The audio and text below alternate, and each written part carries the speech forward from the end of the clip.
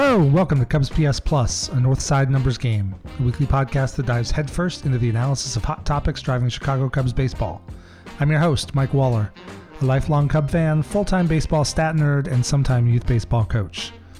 Thank you for being here today. I know you have a lot of choices. You can also find me on Twitter, Instagram, TikTok, and YouTube, all at Cubs PS Plus, a spin on the baseball metric OPS Plus. If you can, please take 10 seconds and drop a rating or a review on Apple, Spotify, Pandora, Stitcher, or wherever it is you get your podcasts. If you've done that, thank you so much. Maybe you could share an episode with a friend. Just a few seconds on your end can help me get better and help other Cub fans find the show. You can also now help support the Cubs PS Plus podcast by going to cubspsplus.patreon.com. There are 4 support tiers that come with added perks such as access to a private Discord discussion group, access to bonus episodes, merchandise discounts in the merch store that will launch in the coming weeks, and the ability to submit priority questions ahead of time for interview guests and more. Your support will help me keep this podcast ad-free. Welcome into episode 38. Without an interview guest this week, I actually have to talk about the Cubs, which is at least good since they won 2 out of 3 from the Mets, but it was kind of nice not to have to talk about them last week during that the end of that 2-7 road trip. This week, we talk about the return of Kyle Hendricks, get into some bullpen discussion, and then get into what the fans are mad about, especially the curious case of Miles Mastrobuoni. Are you ready? I'm ready. Here we go. Oh, the Cubs. The Cubs, the Cubs, the Cubs. All the hope, all the dreams, all the torture. It's all the things all the time. And with this season, it seems to be steps forward, steps backwards, sometimes more forward than back, sometimes more back than forward. Over the last few weeks, we've gotten rid of Eric Hosmer. The bullpen is changing. We're seeing more young arms come up. We're seeing Christopher Morel get some run, and he's had a lot of success. This week, without a guest interview to kind of distract us from the main topic, I'm right back into all things Cubs. So this week was a big week. The Cubs came back home after a 2-7 road trip that did not go well at all. And the Cubs got the series win against the Mets. They beat the Mets the first 2, and then yesterday was Kyle Hendricks making his first major league start in about 11 months. And I thought I didn't see a lot of the game. I went back and watched highlights. I had a son that had a Little League game last night and some family stuff. And then I saw the score before I hopped into it and decided not to subject myself till the wee hours of the morning with a 10-1 loss. But I went back and looked at some of the highlights, and I thought Hendricks looked okay. I mean, you have to set expectations. This is not going to be 2016, 2017 Kyle Hendricks. He's not going to be a Cy Young contender with a sub-3 ERA. But he does look like a guy who can still throw strikes, get weak contact, and hopefully he can serve as a 5th starter. I've seen mixed reviews online and from the talking heads. I think a lot of people were pretty comfortable with his outing yesterday. Maybe the Cubs left him in a little too long, but he had pushed 80+ in his rehab starts, so 86 pitches doesn't really seem like a big deal to me, but I could argue it either way. The last inning was not successful, so maybe you let him end in the 70s and save him for his next start. But I've seen a lot of people thinking, hey, I saw elements of the old Savage Kyle out there. There are other people who were convinced he's washed. I'm not at all willing to declare that he's washed at this point. One start into a recovery after an 11-month shoulder injury. I think comparing and making any real determination based on how he pitched last year is short-sighted because he was pitching with that capsular tear in his shoulder. And when a guy's hurt, he's not pitching his best. So I need to see more from Hendricks. Hopefully he'll be successful in his next couple starts, get himself back up, and he can be that number 4 or 5 starter the Cubs need him to be.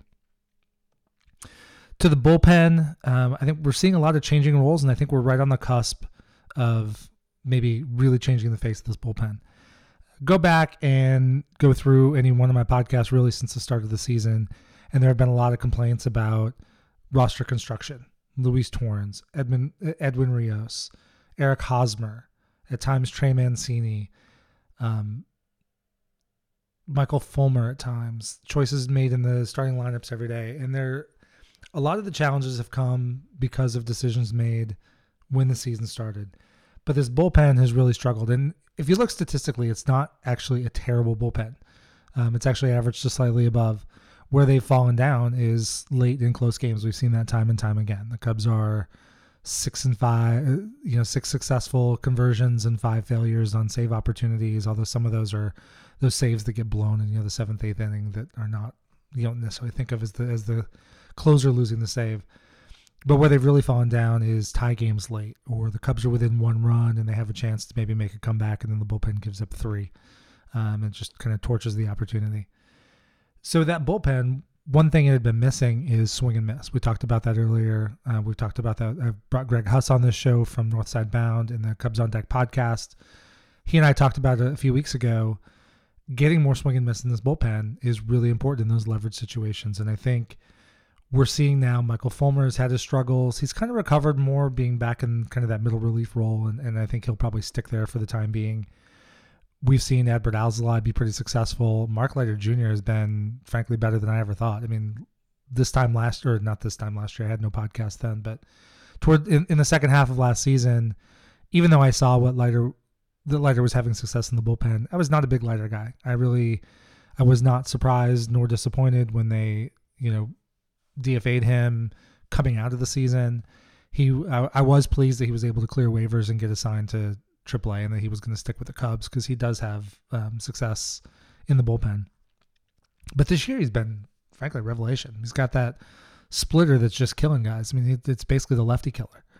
When the Cubs were without Brandon Hughes for chunks of the season, he became the lefty specialist. He did it again the other night. He came in and struck out 3 straight Met lefties, heavily using that split. So that's been a really good pitch. So he's been great. So Alzolay and Leiter have been the 2 big successes in the bullpen.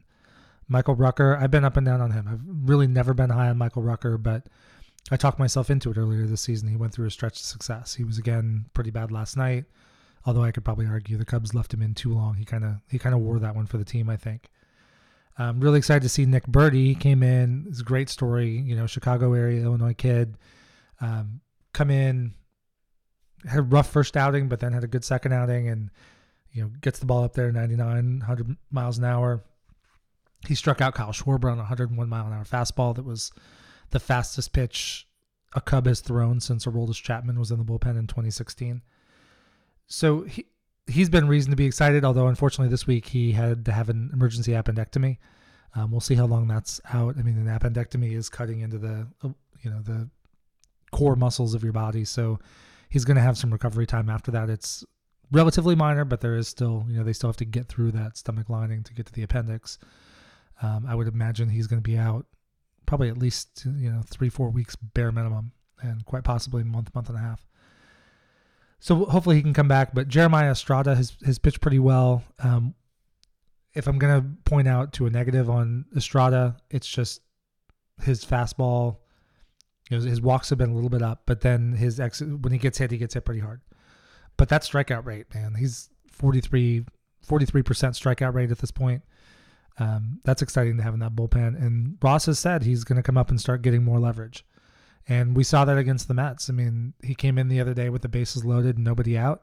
It was the 6th inning, but I don't care what inning it is. You come in a close game with the bases loaded and nobody out. I mean, that's a leverage spot. He came in and he got out of it, just allowing the 1 run. That was great to see. Julian Merriweather has been throwing really well lately. He's another guy who probably needs to start seeing more leverage. He throws hard, gets it up 98, 99. We've talked about him a couple times on the show. And you start remaking this bullpen. And Cody Hoyer, who the Cubs got along with Nick Madrigal for Craig Kimbrell in the trade in 2021, he had looked really, really good once the Cubs got him in that 2021 trade. But then he tore his UCL in September 2021 and had to have Tommy John surgery. And he is making a great recovery from Tommy John. He's actually ahead of recovery schedule. I personally was not expecting to see him. I thought the All-Star break was reasonably optimistic and thought there was a chance it might even be later than that. But he has healed fast. He's just about done with his maximum 30. Was just about done with his rehab stint. I think he's probably ready to come up right now, but the Cubs had put him on the 60-day injured list, and that doesn't expire until next week. So he has to wait out that 60 days before he's eligible to come up. He's a guy who gets it up. He's in the minor leagues. He's been getting it up 97, 98, miles an hour pretty consistently. Throws hard. He's always had good stuff. I wouldn't expect him to come in and be the Cubs' lockdown closer day one as soon as he's back. I mean, you look at a number of guys, look at pretty much everybody that's had Tommy John surgery. A lot of them do come back and maybe even come back stronger than they were before. But when they first come back to baseball, when they first come back to the bigs, they just don't quite have that feel. He hasn't pitched in a major league game since September 2021.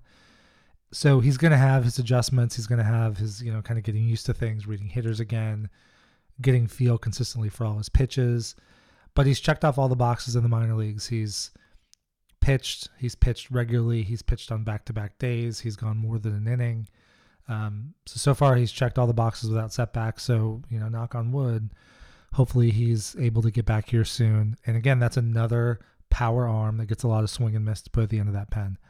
And now suddenly, instead of Fulmer and Boxberger, who are struggling and, a little bit softer throwers in there, the Cubs can go out there and they can stack up in whatever order. Alzolay and Leiter and Hoyer, hopefully Nick Birdy when he comes back, Jeremiah Estrada, Julian Merriweather. And another name to keep an eye on is Daniel Palencia. Palencia at the time seemed like the throw-in in the Andrew Chafin deal back in 2021. The Cubs got outfielder Greg Deichmann, who came up to Chicago pretty quickly and spent a lot of time at AAA. Well, Deichmann didn't really pan out. He was eventually traded away anyway. But Daniel Palencia has just tremendous stuff. And I think one thing that sends me a bit of notice that the Cubs are still playing for this year is the Cubs have wanted him to be a starting pitcher. He came over as a starting pitcher. He's electric as a starting pitcher, and he's had good success in the low minors as a starting pitcher. But for him to progress to become a major league starting pitcher is, he was, in Double-A, and there were guys ahead of him, and stretching him out, controlling all those pitches. Well, now the Cubs have made him a reliever, and they've put him on the fast track promotion all the way up to AAA Iowa now. So he's able to just take advantage of his massive arm, his huge velocity. He's up pushing 100 miles an hour. He's just got nasty movement on his pitches. And the Cubs have identified him as somebody who could help the bullpen right now. So I think he's going to do some time in AAA, see a little bit, see how the new bullpen shakes out as we add Hoyer to the list. One thing to watch out for is Cody Hoyer being on the 60-day IL is not taking up a 40-man roster spot. So when he comes back, somebody from the 40-man is going to have to go. One thing, I have not heard this anywhere from the Cubs, but I've not heard a lot of updates on Brad Boxberger. And he went on the IL with a forearm strain. And sometimes a forearm strain is just a forearm strain, but there are a lot of times where a forearm strain is actually really a leading indicator of a major elbow problem. So I hope that's not the case. But if it is, we may wind up seeing Brad Boxberger go to the 60-day IL and open that spot for Hoyer. Otherwise, somebody on the 40-man has to go. One candidate might be Michael Rucker. There might be a position player that goes, but then maybe Michael Rucker gets optioned back to Iowa. So they're going to have some options. And then as they look at Daniel Palencia, if they think he's ready, or if they think Cam Sanders at Iowa is now ready to come up, none of those guys are on the 40-man roster. So again, it's people from the 40-man would have to go. That's not an obstacle. It's been done. The Cubs have done that plenty. They just did that with Nick Birdy and recently. And so I don't think it's an obstacle, but it's something that is a consideration as you're looking to go up. You're not just going to make that quick switch. Another thing pitching-wise to keep in mind as far as the active roster goes is the limit on options. So the way options work is players get 3 what are called option years that would allow them to be optioned from the major league roster to the minor league roster. Last year, Javier Assad came up, and once he came up, he stayed. So he was never optioned back to Iowa, so he did not use an option year there. He has this year, and that's fine. He gets 3 of them. But within each option year, you can only go down 5 times. And the next time that Javier Assad goes down will be the 4th. So after the 5th time, the player has to go clear waivers. And I don't think Javier Assad is a guy at this point that would clear waivers. So the Cubs are going to have to carefully think about how they use him. If they do send him back down soon, then he may just have to stay down there for a while. Or when he comes up, that may just be it. He may be a guy who's just up for the rest of the season. I think at this point it's fine. I think they're looking at Adbert Alzolay as potentially being the closer, certainly being a regular back end of the bullpen arm. And with Keegan Thompson having his struggles and being sent down to Iowa and in his first outing struggling pretty mightily there, I think Javier Assad may just be that swingman, spot starter, multi-inning relief weapon. Hopefully the Cubs can deploy. He's had pretty good success there. He was great in the World Baseball Classic. He was great in his last outing with the Cubs, piggybacking off of pretty sure it was a Tyone start. So this bullpen hopefully will start to spin a lot of swing and miss, and that's what I'll be looking forward to as we go through this Red Series. The Red Series is a series the Cubs, I don't want to say they have to win a series in May, but this is a series they really should win, and it's going to be pretty impactful if they don't. They're right now battling for last place. They're still far from out of it in this, what's frankly a pretty crappy division in the NL Central. But they just beat the Mets 2 out of 3. They've got the Rays coming up. They've got a tough West Coast trip coming up. So beating the Reds at home is something you really just have to do. And so they've got Steele going today. Game starts in about an hour, hopefully right after I finish recording. And then they'll have Tyone going tomorrow. Hopefully he can rebound. It sounds like one of the things I saw with Tyone last week and I talked about it and tweeted about it is one of the things that's really changed this year was his increased use of the cutter. He's up to 28% of all of his pitches being through the cutter as opposed to 11% last year. He's been getting more swing and miss off that pitch, but lefties are crushing it, and it's given up a lot more hard contact. He's not consistently locating it. One thing the Cubs have talked about is changing up his pitch mix, so I guess we'll see. One thing I would imagine is probably a little bit less use of the cutter, maybe a little bit more four-seam, a little bit more slider. We'll see how it goes. Hopefully he can kind of recover because he's a guy who's shown he can be a quality major league pitcher. You know, he's not going to be an ace. He's not going to lead your staff, but the Cubs don't need that. The Cubs have Justin Steele and the Cubs have Marcus Stroman right now. They just need Tyone to be able to go out there, eat some innings, get to the 6th inning of games consistently, and keep the Cubs in ball games.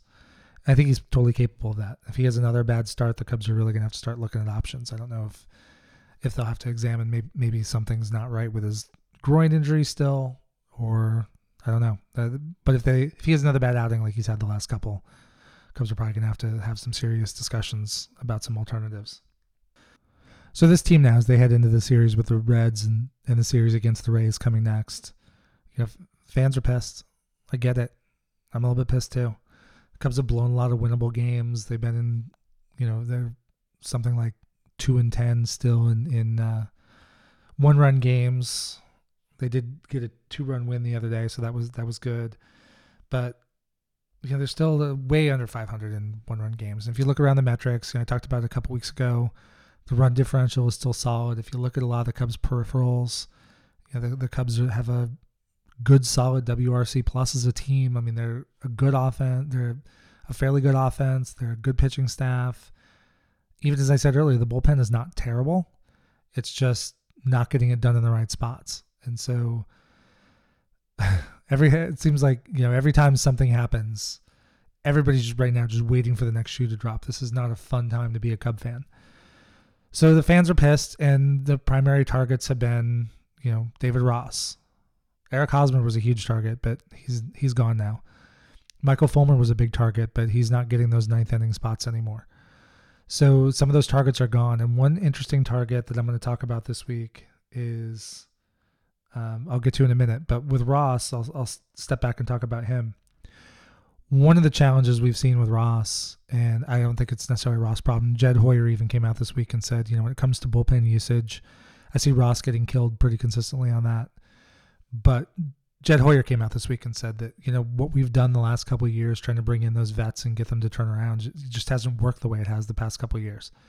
And so he said that the bullpen issues are way more on the front office than they are on Ross. And I would tend to agree with that. I think, the Cubs have had great success with Ryan Tepera and Andrew Chafin and David Robertson, and none of those guys, and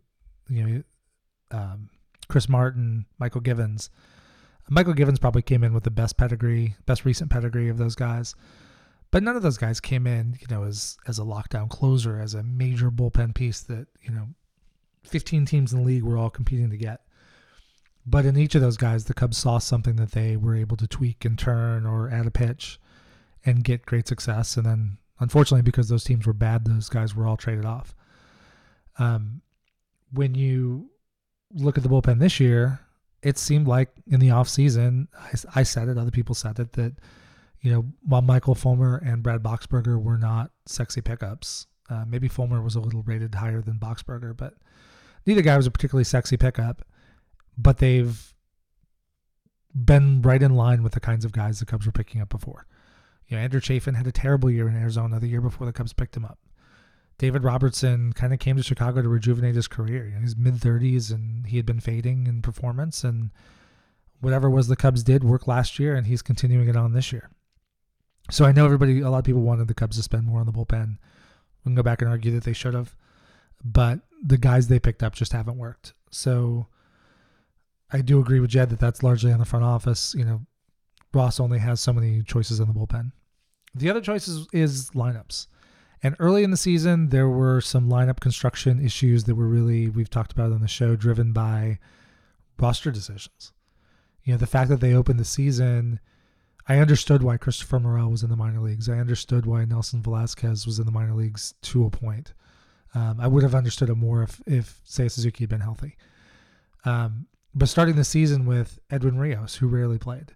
Starting the season with Luis Torrens, who rarely played. I know why those guys, or at least I think I know why those guys started on the roster. Torrens in particular had no options, and the Cubs liked him in spring training, so they wanted to see if that bat would play. But he rarely ever cracked the lineup. And Rios didn't play a whole lot, which was interesting given the fact that third base has kind of been one of the few spots that's not locked down. When you look at this Cubs roster and the guys who are available to fill roles, you have the outfield's locked up as long as everybody's healthy, and Cody Bellinger is not right now, so center field is open. But Ian Happ, Cody Bellinger, Seiya Suzuki are starting the vast majority of games when they're all healthy. Nico Horner and Dansby Swanson have the middle infield on lockdown. So the catching is being done by Gomes and Barnhart. Now I could start to argue that Miguel Amaya better be pushing for some playing time. Although right now I'm just happy he is playing. One thing he has not done since 2018 is play a full season. So I like that he's playing every day. I'm okay with him playing every day in Iowa because he probably would not be playing every day in Chicago. But if the Cubs front office were to flip and say, you know what, we could start Amaya 2 to 3 times a week in Chicago and maybe DH him 1 or 2 times, then that gets my interest up. He's an excellent defensive catcher. He's got a great reputation working with pitchers. Just this past week, Kyle Hendricks was raving about him for about 5 minutes. So you know that there's a lot of quality there, and he's just crushing the ball in Iowa. So I'm all for bringing him up, but he has to be playing more often than he's not. He's got to make up that lost time and stay fresh and continue to work on those skills. But so that really only leaves, kind of a rotating DH, first base, and third base. And even first base now, the Cubs have decided to make the move to Matt Mervis. And I know he's been struggling, but at this point, he really has very little to prove at AAA. So I think he needs to get a little bit longer run in Chicago, even though he's been struggling. There have been some games where he's looked really good. I mean, he had a homer and a hard single the other day. He's had a bunch of loud outs, but he also has times where he is just lost at the plate. He's bailing out and whiffing on sweeping sliders away from him. One thing I think the Cubs maybe should do is maybe start slowing down how often he plays against lefties. Just to, not that he can't handle it. He's hit against lefties before. He hit against lefties in the minors, but the way he's struggling right now, just put him in the best place to succeed. And you're going to play more right-handers than left-handers anyway. So he's going to be in the lineup more often than not that way. But he's playing a pretty solid first base, waiting for his bat to come around. But so that kind of only leaves third base. And third base has been a lot of Nick Madrigal and Patrick Wisdom. And Patrick Wisdom was absolutely scorching in April. And when he gets hot like that, you just got to let him play. Because when he's hot, he will hit everything, and he will do it for a couple weeks. And then we'll see what we see now. We'll see a guy who strikes out a ton. He'll take some walks, so he does have some value that way. But he does play a pretty solid third base. And then the Nick Madrigal experiment at third base has been, I guess, passable defensively. He's okay. Some of his metrics look okay because he's not making a bunch of errors over there. But they're just, when you look at the third base position, you look at times where the third baseman is maybe playing deep and there's a ball down the line, or a time when maybe even if you're not deep, you still have to go to the line and your momentum is now taking you away from first base. Nick Madrigal just does not have the arm for that throw. He may not throw it away. He may not embarrass you over there, but there are simply plays at third base that he cannot make. And it's largely due to arm strength. So this week, we saw a couple moves. We saw a lineup the other day against Kodai Senga where Ross decided to go righty-lefty, righty-lefty. So we had Tauchman in there. We had Miles Mastrobuoni hitting second. And one thing that I discovered this week that I hadn't necessarily expected to see was the amount of absolute vitriol out there that's still there from Miles Mastrobuoni. So Miles Mastrobuoni is going to be the talk today. I don't understand why fans hate him so much. I actually look and think he's a fairly interesting player. I think he's a guy who was misused early in the season. So when he made the opening day roster and he was Seiya Suzuki out, he is a guy who's versatile. He can play every infield position.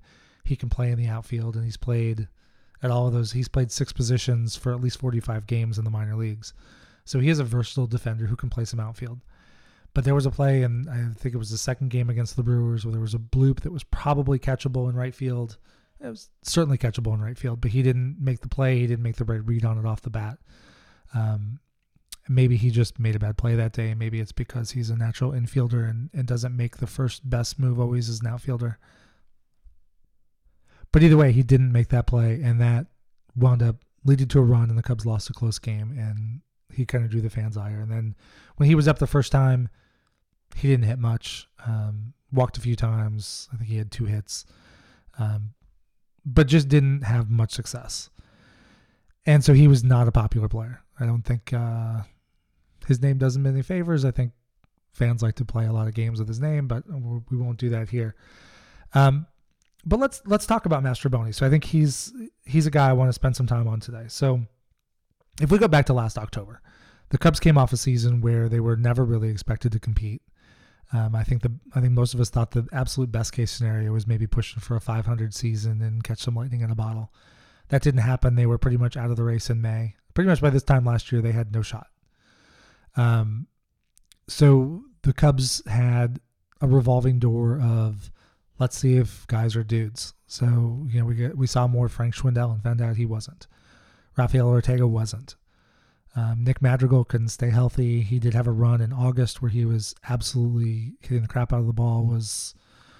I bet for that stretch in August, he was probably hitting 340. When Nick Madrigal can do that, he brings value. If he's not hitting 340, he doesn't walk. He doesn't bring a ton defensively.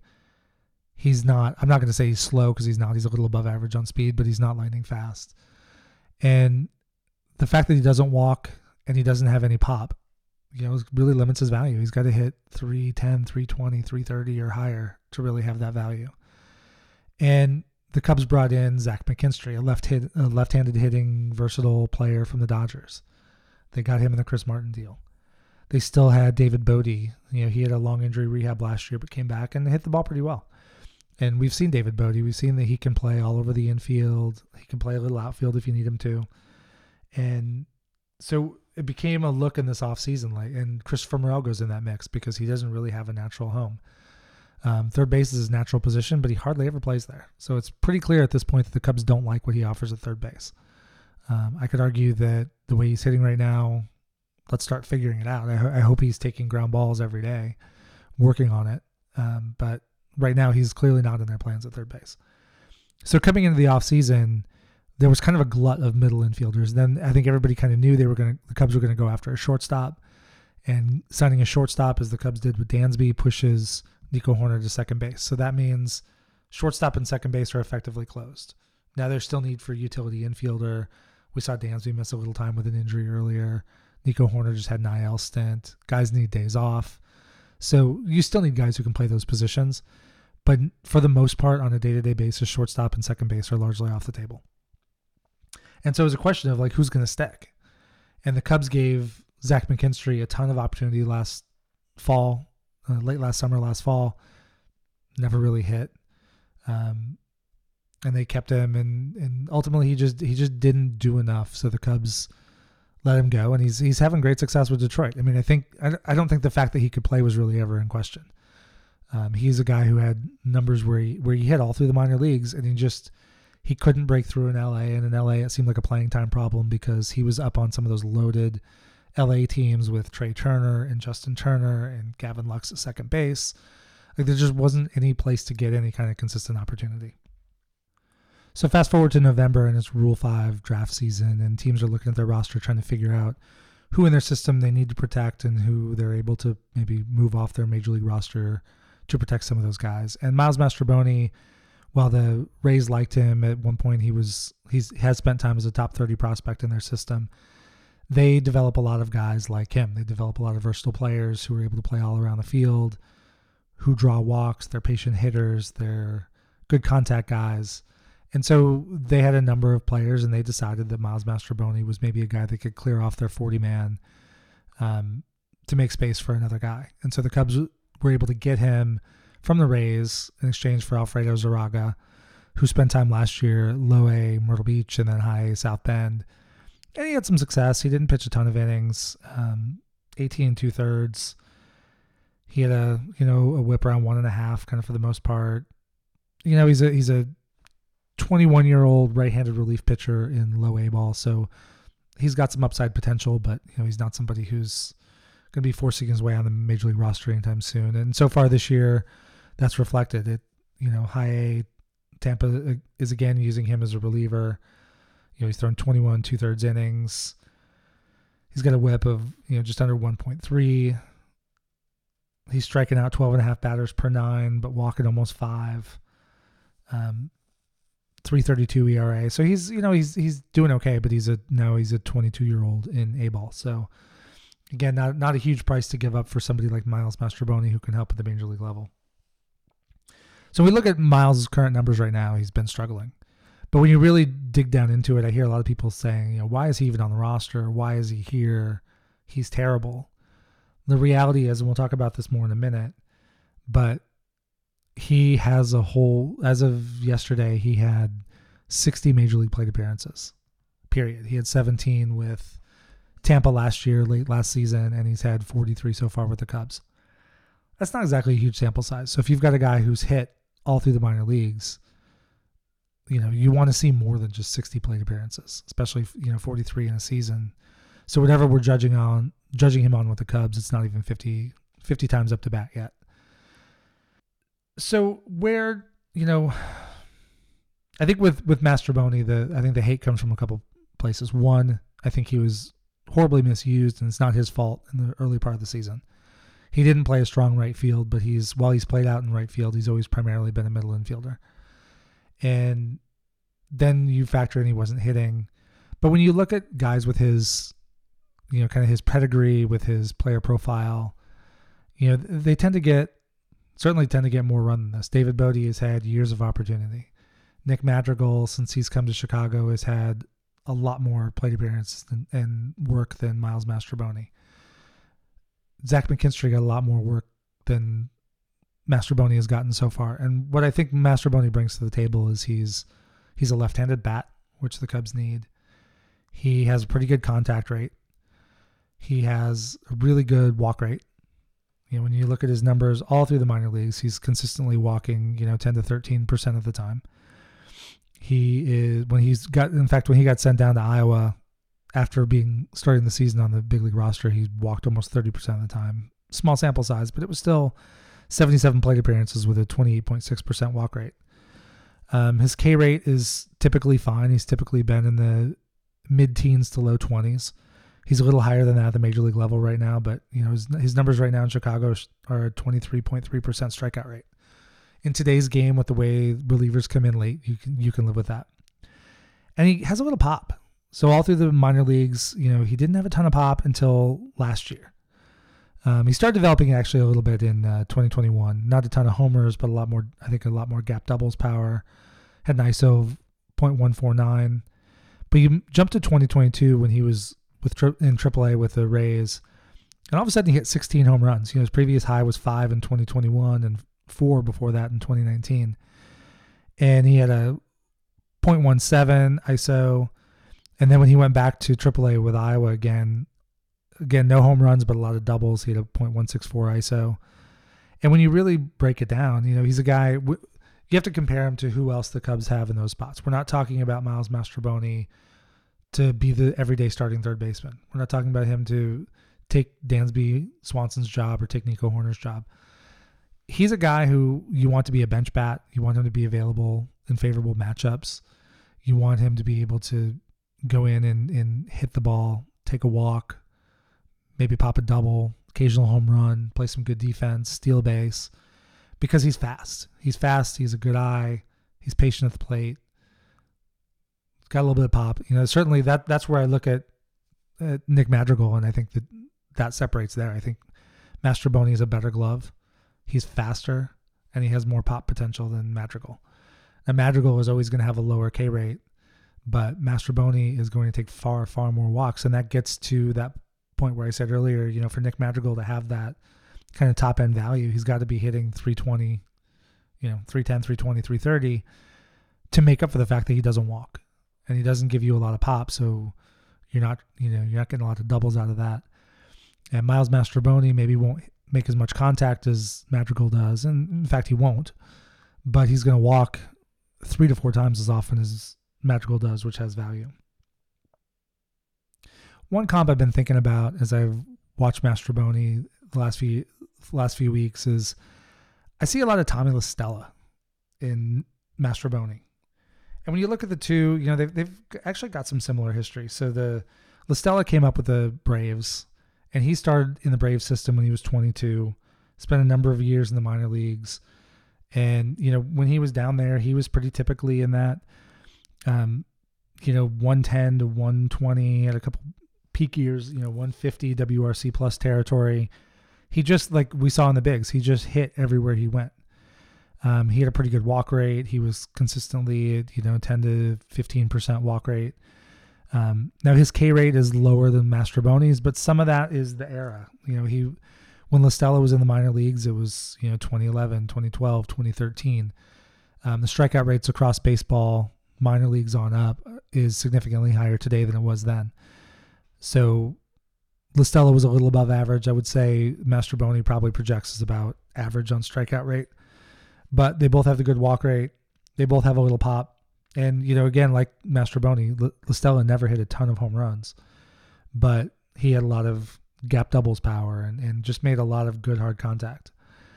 And when you look at it across the board, when you look at Mastrobuoni, when he came up through the Rays system, when I look at his full seasons at a level, 2016 in low A, he had a 110 WRC plus. 2017, he moved to high A, backed up a little bit. That was actually his worst minor league season, and he had a 100 WRC plus. 2018, he went to 125. 2019, he spent the bulk of his year in Double A and had 121.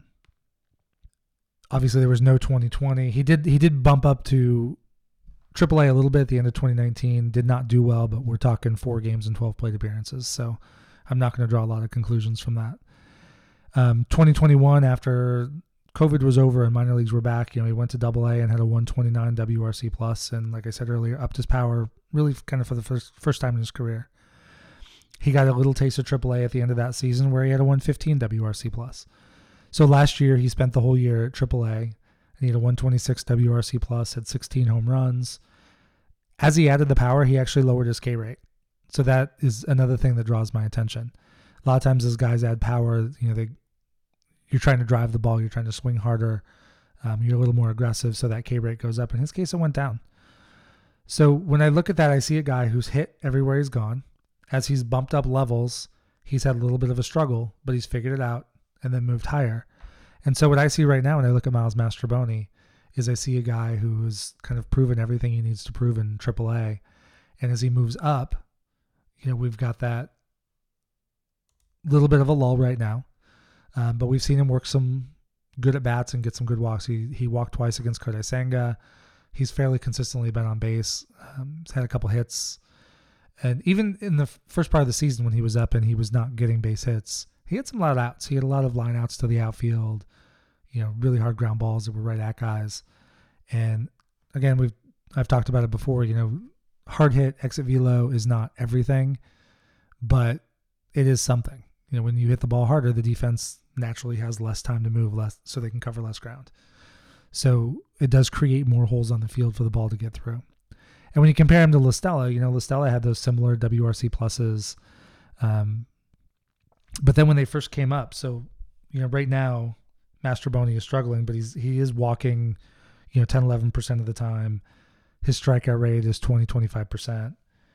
When you look at Tommy La Stella, when he came up, he was walking about 8, 9% of the time. So the Cubs, La Stella had a little taste of the major leagues in 2014, kind of like Mastrobuoni did with Tampa last year, although La Stella had a little bit more exposure with the Braves in 2014. Cubs got him in 2015, and then, he kind of bounced up and down still, and he wasn't even really up full-time in 2016 because he'd get sent down kind of famously on a roster crunch. But as you compare them, like when La Stella came up and was able to establish himself and get that regular play, now he was always a bench guy, so unless somebody was hurt, he was not a starter for the Cubs. But he would consistently be in that 8-9% walk rate. He would strike out 12-13% of the time. He had a WRC plus a little over 100, often like right around 105. And he was slashing, had a 135 ISO, and he was slashing 270, 350, 405. And so that's right in line with what I think Mastrobuoni can do. I don't expect to see, I'm not talking Miles Mastrobuoni for the All-Star team. I don't think he's going to be a starter on this team in the very near term, certainly. But I think he's a guy that makes the bench better. And I'll go back to it. I don't understand why fans hate him so much. You'll have an opportunity to share your opinion. I've got a tweet pinned to the top of my page that I put up a couple weeks ago. I said, fans are grumbling a lot about Mastrobuoni now, but that's because he's basically been playing as a left-handed hitter, part of a platoon in right field. That's not where he excels.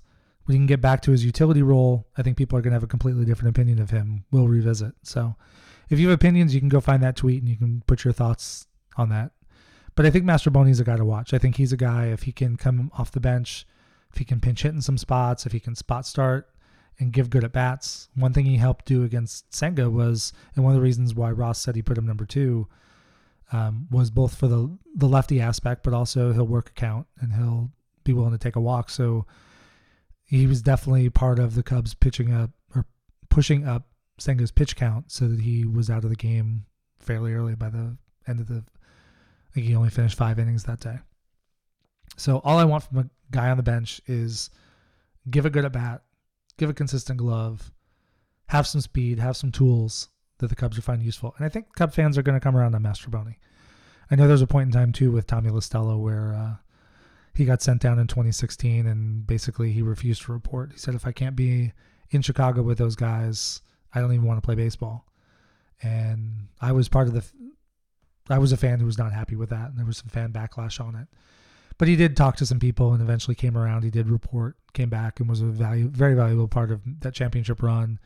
It was a part of the 2017 team until the Cubs eventually let him go.